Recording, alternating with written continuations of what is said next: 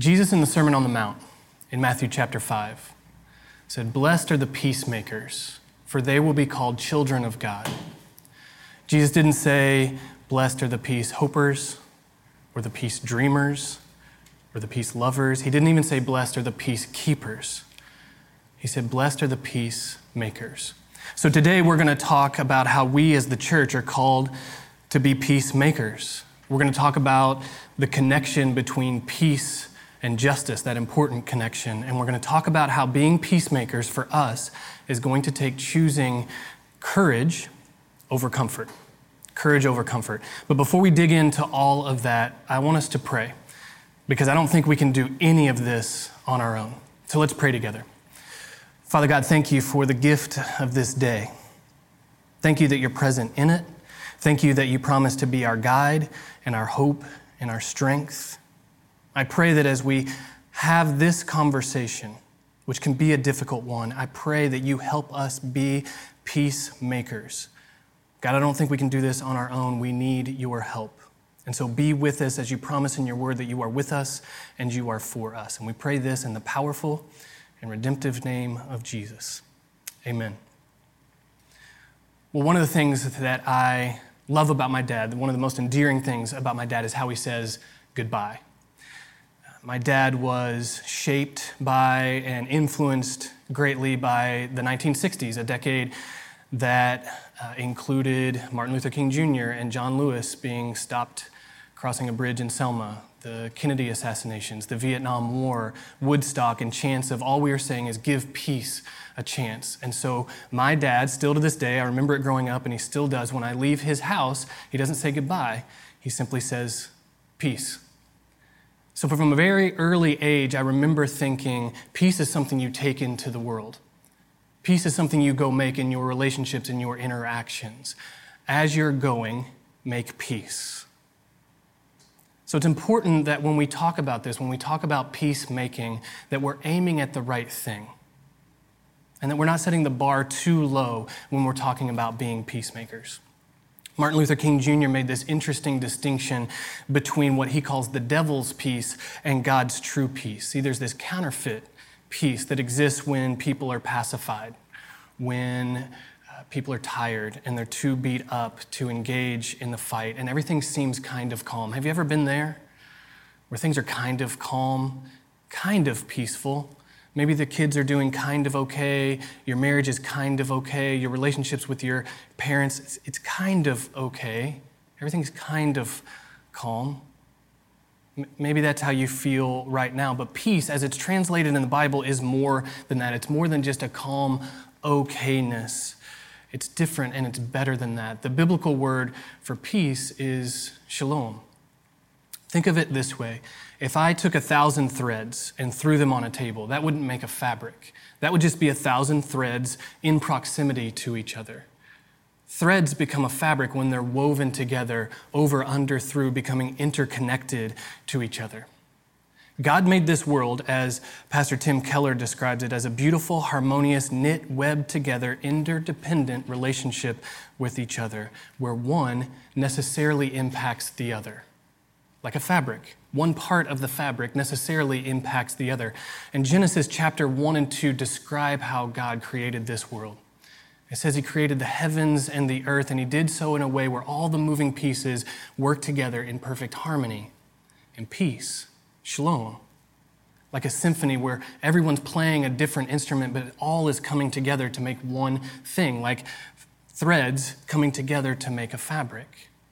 And he invited people to be blessed as they participated in it. And there was this place that was defined by that relationship, that webbing together of right relationship with God and people in each other, and that place was Eden. But in Genesis chapter 3, we see people break that harmony, decide right or wrong for themselves rather than in union with God. People forgot what they were made for, and they were left outside of the peace of Eden. And maybe you're new to all this. Maybe you're not a follower of Jesus. Maybe you're not sure if you believe the scriptures. Maybe someone sent you this link and you're not sure about any of this. And if that's you, I'm so thankful that you're with us. My hope is Summit is a place where you can ask as many questions as you need to for as long as you have to. But whether you're a Christian or not, I think we can all agree this, what we're living in, is not Eden. It's not a harmonious, knit together fabric. So much has changed in our lives, in part due to COVID. So many things about how we want to move through the world are different and we're uncomfortable. I saw a study that said as of June, 40% of people in the U.S. are reporting dealing with mental health or substance abuse issues. That's a sharp increase upward. A recent Gallup poll said a record high 77% of people in our country say we're divided. You know what that means? It means we as a country can't even agree that we're divided. And there are times in the face of this reality, Christian or not, where we choose a false solution. We choose a counterfeit peace of comfort. As long as things are kind of calm for me, maybe that's good enough to call peace. Maybe I shouldn't aim for or hope for more than that. But peace, shalom, this thing that we're made for, that Jesus calls us to be makers of, that we're supposed to bring into this broken world, it's not just the absence of conflict. It's not even the presence of comfort, because here, outside of Eden, where we find ourselves, things need to be knit back together. And there isn't peace until there is justice and restoration and forgiveness, until that knitting back together happens. And so to make peace for us has to come through restorative justice. Now, let me take a minute and just define that term biblically, because that term justice is used a lot. And when it's defined incorrectly, I think it can actually move us away from honoring God and loving people rather than toward that. So let me take a moment and just define justice biblically. There are two words in the Old Testament that could be used to define what we think of when we think of justice. The first is mishpat. This is taking up the cause of the vulnerable. In the Old Testament, it's usually 4 groups of people: widows, orphans, immigrants, and the poor. This is what scholars have called the quartet of the vulnerable. Why those 4? Well, in a pre-modern agrarian society, these are the people that lived at a subsistence level and had no social power, no social protection. And so if there was any famine or political strife or military strife, they almost certainly would be in the threat of starvation. And so the call of God's people from the beginning and throughout the scriptures is to look around for those that are most vulnerable and use whatever power you have to care for those who have less but are equally made in the image of God. So today in our city, that list might look different, but the call is not. Do the work of seeing the vulnerable and acting on their behalf. That's what you might call doing justice. But there's another word. This word is tzedakah. It's what's translated most often in the scriptures as righteousness. And there's a personal morality aspect to that, certainly, living morally in a way that is right in comparison to God's law. But it's more than that. It's righteousness in our day-to-day living in which our personal relationships are conducted with fairness and equity and generosity. It's what you might call being just. And so, fixing what is broken and also living in a way where the world is less in need of fixing because relationships with God and others are right. That's justice. And so when the scriptures tie those two things together, justice and righteousness, as they do a couple of dozen times, that's what you might call restorative justice. Active movement toward the restoration of shalom that points to the God of peace. That's what the church is called to. That's what we are called to. That's the on-earth mandate. When Jesus prayed, he prayed, God, your kingdom come, your will be done on earth as it is in heaven. That's the bar for us. That's the bar for peacemaking. And when we set the bar too low, when we choose that counterfeit peace of comfort, it doesn't just leave us neutral. It doesn't just leave us where we are. It actually moves us away from restorative justice that brings peace and shalom into the world. Let me explain. I recently was driving down the road and my car window just started to go down slowly, which is not a good thing. And so I hit the little button that tells it, no, you're supposed to go back up, and it wasn't responding, which is also a bad thing. And so as I'm hitting the button for it to go back up, my window is slowly and sadly descending into my door until it disappears completely. I had no control, up, down, nothing. And so I drove the rest of the way home with my window open, and when I got home, I grabbed the top of it and kind of pulled it up and put duct tape around the frame to keep it up, because duct tape fixes everything. By the way, this temporary fix has been about 6 months now. I still have duct tape on my window. Now, there's a way of thinking of this that would say, this is a terrible injustice that I have just experienced. Because I've deposited good. I have been good to my kids. I'm relatively good to my wife. I'm comparatively a good boss to my employees. God, I've deposited good. You're supposed to protect me from this atrocity, this injustice of a broken car window. But I grew up in a place where I had access to education, and the people around me had access to education. I'm blessed with employment. And so I have the ability to maybe even save a little while, maybe not instantly, but I could save a little while and I could get that repair done to my car. And I can access people that have education that can do that work for me. I can, with a little delay, get my car fixed. And I can choose not to, because my basic health and my basic needs aren't compromised if I have duct tape on my car window. Injustice would be having none of that. A broken car window is not injustice. It's an inconvenience. And we can confuse inconvenience and injustice pretty easily in the things that happen to us, in the words that are said to us. And if we do that, if we confuse inconvenience with injustice, we will miss conversations we should humbly enter into. We will potentially start to steamroll people and feel very justified in lashing out at them because how dare you do something or say something that makes me uncomfortable?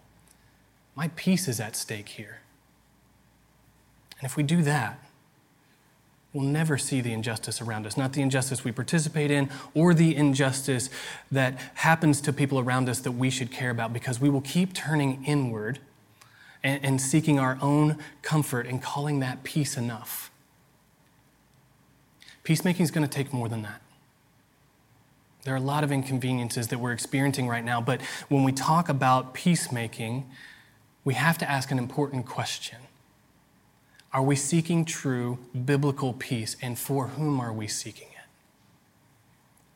One of the areas of our country that we're wrestling with right now, one of these places of division, is around racial injustice, and particularly violence against black men and women. And at Summit, we want to be a community of people that's following Jesus, that's seeking to be peacemakers and bringers of shalom and restorative justice into this world. So part of that work for us has been engaging in conversations on race and unity together.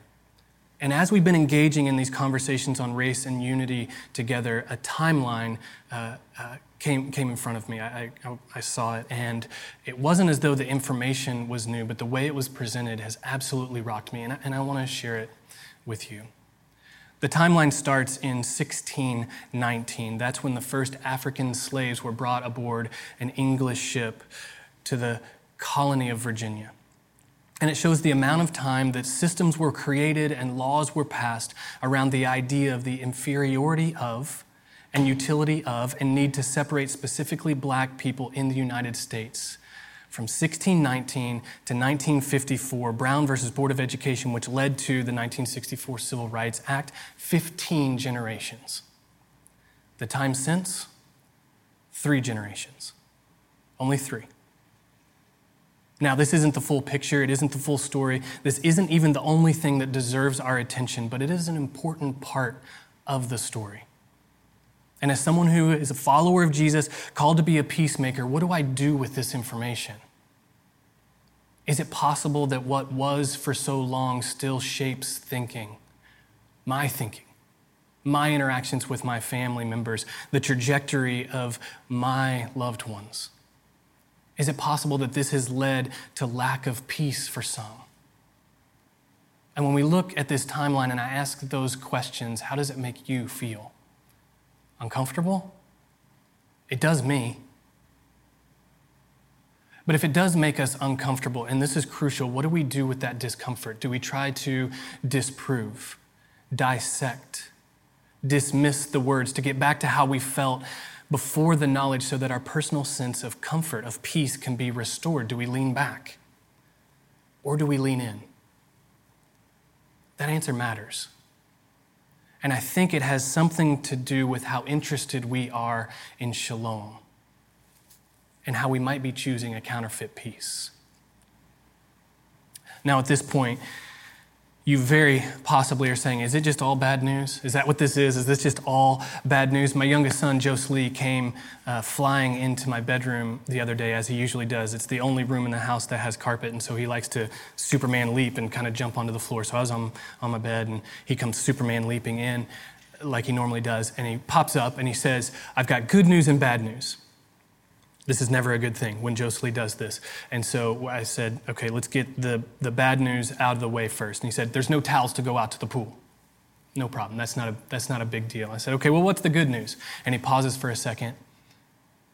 And he says, actually, it's two bad newses and one good news. It's like, okay, well, let's make it a good news sandwich. Let's go bad news as the bread. So bad news, good news, bad news. So go ahead and give me the good news. And then he pauses for another second. And he says, actually, it's just two bad newses. There's no good news.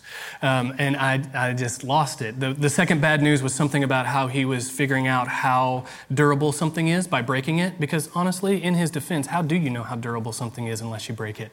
But I'll never forget him saying, it's just two bad newses. There's no good news. I know it might feel like there's no good news, that it's all bad news. That isn't the case. There is so much good news that we can bring in to this. When Jesus came into the world, a world wrought with division, with this dull sense that God could do anything, but probably never would show up again, the heavens opened up and an angel choir announced, glory to God in the highest, and on earth, peace. The peace that we couldn't make for ourselves showed up for us. Let's look at how Paul talks about this in Ephesians chapter 2, starting in verse 14. He himself, Jesus, is our peace.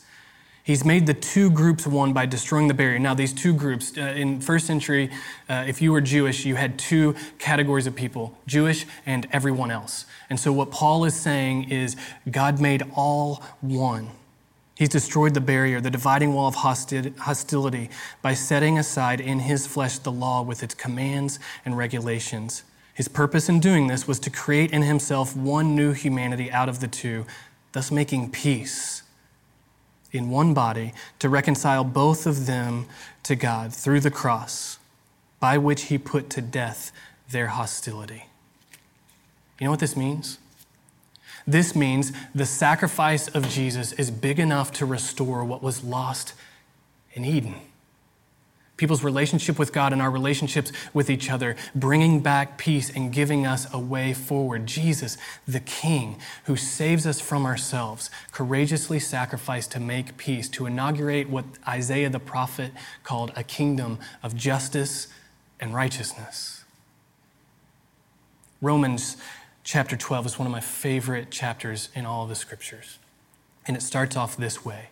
In light of God's mercy, in light of what we just looked at in Ephesians, that Jesus tore down the dividing wall, that he is our peace, in light of that mercy, present yourselves as a living sacrifice, holy and pleasing to the Lord. This is your true and proper worship. And then the rest of Romans chapter 12, he lays out how to live that out practically. And in verse 18, so important. He says, in view of God's mercy, here's how you live in the world. Not just inside the church, not just with those that are part of the family of faith, with everyone. Keeping an eye on God's mercy. If it is possible, as far as it depends on you, be at peace with everyone. I love that verse. I love how Paul is being really, really straight with us. Keep in mind, Jesus is our peace. Because we can't make peace on our own. We live lives of worship, and here's how we do it. We live at peace with everyone as much as we can. Sometimes, though, Paul's being clear, it isn't possible to be at peace with everyone. But sometimes it is. And sometimes it doesn't depend on you. But sometimes it does.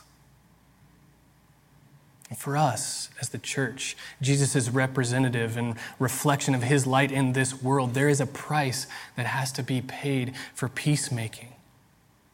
If we're going to be peacemakers, we're going to have to sacrifice to do it. Jesus did. We're going to have to lay down our ego and our desires, probably our comforts to make peace. We're going to have to be courageous more than we're comfortable. Because peace isn't made in personal comfort. If it was, Jesus wouldn't have had to take on a cross, and he wouldn't ask his followers to take one up either. Last week we looked at how peacemaking takes the sacrificial act of forgiveness. I want to add to that this week. Let's add to that the courageous act of empathy. Rather than seeking most personal comfort, we should display courageous empathy, courageously caring for others to try to understand others, how they feel and why they feel it. When Jesus came upon Lazarus' family after he had died, shortest verse in all the scriptures, Jesus wept. He grieved with those who were grieving. And he was about to raise Lazarus from the dead. But he saw their pain and he entered into it and he said, I understand the sting of brokenness in this world and I feel this with you. He didn't say, get some perspective. He feels the hurt with them. He didn't belittle them. See, I think this is a beautiful example of biblical empathy that leads to restorative action. It's being willing to say, I haven't walked a mile in their shoes, but I do wonder what it's like. Remember, peacemaking isn't finding the absence of conflict or in pursuing our own comfort. It's actively knitting things back together and empathizing with someone's pain, with their hopes, with their needs is a powerful beginning of that work. Someone once asked the anthropologist Margaret Mead, what is the first sign of civilization that we found? And people supposed that maybe she would talk about art or a tool or a primitive form of government. What she responded was a human thigh bone. That's the first sign of civilization. They had found a fractured thigh bone that had been set and healed. A healed fracture, that's the first sign of civilization. For a person to survive a broken femur, the individual has to have been cared for. Someone would have had to provide shelter and food and water and drink and over an extended period of time for that kind of healing to be possible. So for me, the first indication of human civilization is empathy that leads to care over time for someone who is broken and in need. So with courageous empathy as our starting point, who do you need to make peace with? Where do we as a church need to take peace to? Where do we need to knit something broken back together? Where do we need to step into division and extend love and care in the brokenness? Where do we need to be humble and gentle and patient, as Paul calls us to in Ephesians 4? Where is it up to you to be at peace with someone? And let me be really clear. This is what I'm not saying. I'm not saying live and let live, don't rock the boat, passivity won't make peace. If Jesus hadn't acted, we wouldn't have any of it. What I'm saying is that we should try to understand the lives and the motivations of those we might not naturally agree with. Because the world asks us to divide people up and decide who's good and who is your enemy. Jesus was busy turning enemies into family. So are those protesting racial injustice, are they the enemy? Are they your enemy? Are those not protesting racial injustice, are they the enemy? Are they your enemy? Jesus said, love your neighbor, but he also said, love your enemy in Matthew 5, right after he said, blessed are the peacemakers. So let me be clear. If following Jesus is leading you to hate anyone, it's not Jesus you're following. When Jesus said, love your enemies, he meant it. He actually meant to actually love your enemies, not just villainize them and move on, not ignore them and say, I'll ignore them. That's Christianly enough for me to do. We shouldn't settle for less than peace. And we shouldn't aim to be right more than we're willing to love. My ministry mentor and friend, Jason, who died a couple of years back, wrote in response to the deaths of Alton Sterling and Philando Castile. He wrote this, and it's still so powerful to me today. We can fix this. Not quickly or even this year, but we can fix this. White, black, brown, Republican, Democrat, Independent, we can fix this if we want to, if we're willing to listen to each other, if we submit ourselves to each other in love, if we admit the past is real and declare we want something different, if we live up to our ideals and admit where we fall short, if we let go of pride and embrace the suffering of others, if we love the other more than we defend ourselves, if we work for the common good, we can fix this if we want to. But it won't happen on our own strength. Regardless of how you feel about your party's nominee. There have been 8,000 peace treaties made and broken between people in the last 4,000 years. We need more than us. We need to be transformed by the peace bringer to even want to be peacemakers, but as we want it. Maybe peacemaking looks like putting down resentment and asking God for wisdom and how to speak positivity into injustice in our city, in our country, in our world, to help restore God's peace there to the blessing of the people around us. Maybe it looks like stepping into an uncomfortable conversation and humbly saying, "Tell me more." My wife does this. I've seen it. It is absolutely incredible. When there's a conversation that could be heated or contentious, my wife will just say, "Will you tell me more about that? Tell me more about why. Tell me about your feelings." And it creates this space for relationship that just isn't there otherwise. It's as though trust grows proportional to empathy. And I've seen it, and it's absolutely amazing. Just asking that question, "Will you tell me more?" It's a blessing. Maybe it looks like being able or willing to create a third category. There's right and there's wrong, but there's also different. When we send teams to Africa to serve alongside our global partners there, we encourage team members. We say, look, you're going to experience things that are different. Be generous with the third category. There's right and wrong. Absolutely, there are things that are right and wrong. And we should be honest and not hide those things. But there's a third category, and we should be generous with what we put in that category. This is different than what I'm used to or how I have thought. But that category gives understanding and relationship and unity space. It might be uncomfortable.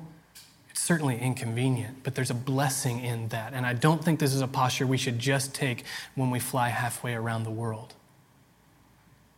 See, when Jesus said, "Blessed are the peacemakers," he wasn't saying, "I'll be a blessing vending machine. You be a peacemaker and I'll distribute blessing to you." He's more talking about how things actually are. There is blessing that we experience when we actively pursue restorative justice in the big issues and in the everyday spaces. A bit of Eden returns to the here and now when we pursue peace together, and we get to enjoy it as well. We're blessed by it. And after all this, it's possible that you're saying, "No thanks, I'm not interested. I don't want to engage in this." Here's what I would ask. And I'll ask, please pick up the Gospel of Luke. Read a chapter a day, read half a chapter a day, read a couple of verses a day. But in Luke, look for all the places that Jesus made peace, for whom he made peace, how he made peace. And as you read it, ask God to grow empathy in you if he wants to. Take an open-handed posture. Because we're not called to just receive peace for ourselves through the sacrifice of Jesus who reconciles us to God for our own comfort. Having received peace, we are called to extend it to make it for others. And let's not forget what Jesus said the result will be when we make peace. The world notices it. Blessed are the peacemakers, for they will be called children of God. Imagine what it would look like, how noticeable it would be that in this divided, contentious world, we spoke peace, a peaceful action, a peaceful word, a sacrificial act, Imagine how noticeable it would be. God knew we would be here in this time and place in history with all these complexities and all these challenges, and he said, I'm putting you there to be peacemakers, to love your enemies, to extend empathy. And when peace grows from that fertile soil of empathy, when we as the church, as peacemakers, create beautiful conversations rather than throwing out cheap digs at each other, when we restore and we repair, when we're not overcome with evil, but we overcome evil with good in every single space, when we choose people over platforms, when we choose courage over comfort, when we do that, we have a shot. We have a shot of pointing people to the Jesus that came into this world to bring shalom, and we have a shot to turn this world upside down in love for God's sake. Peace.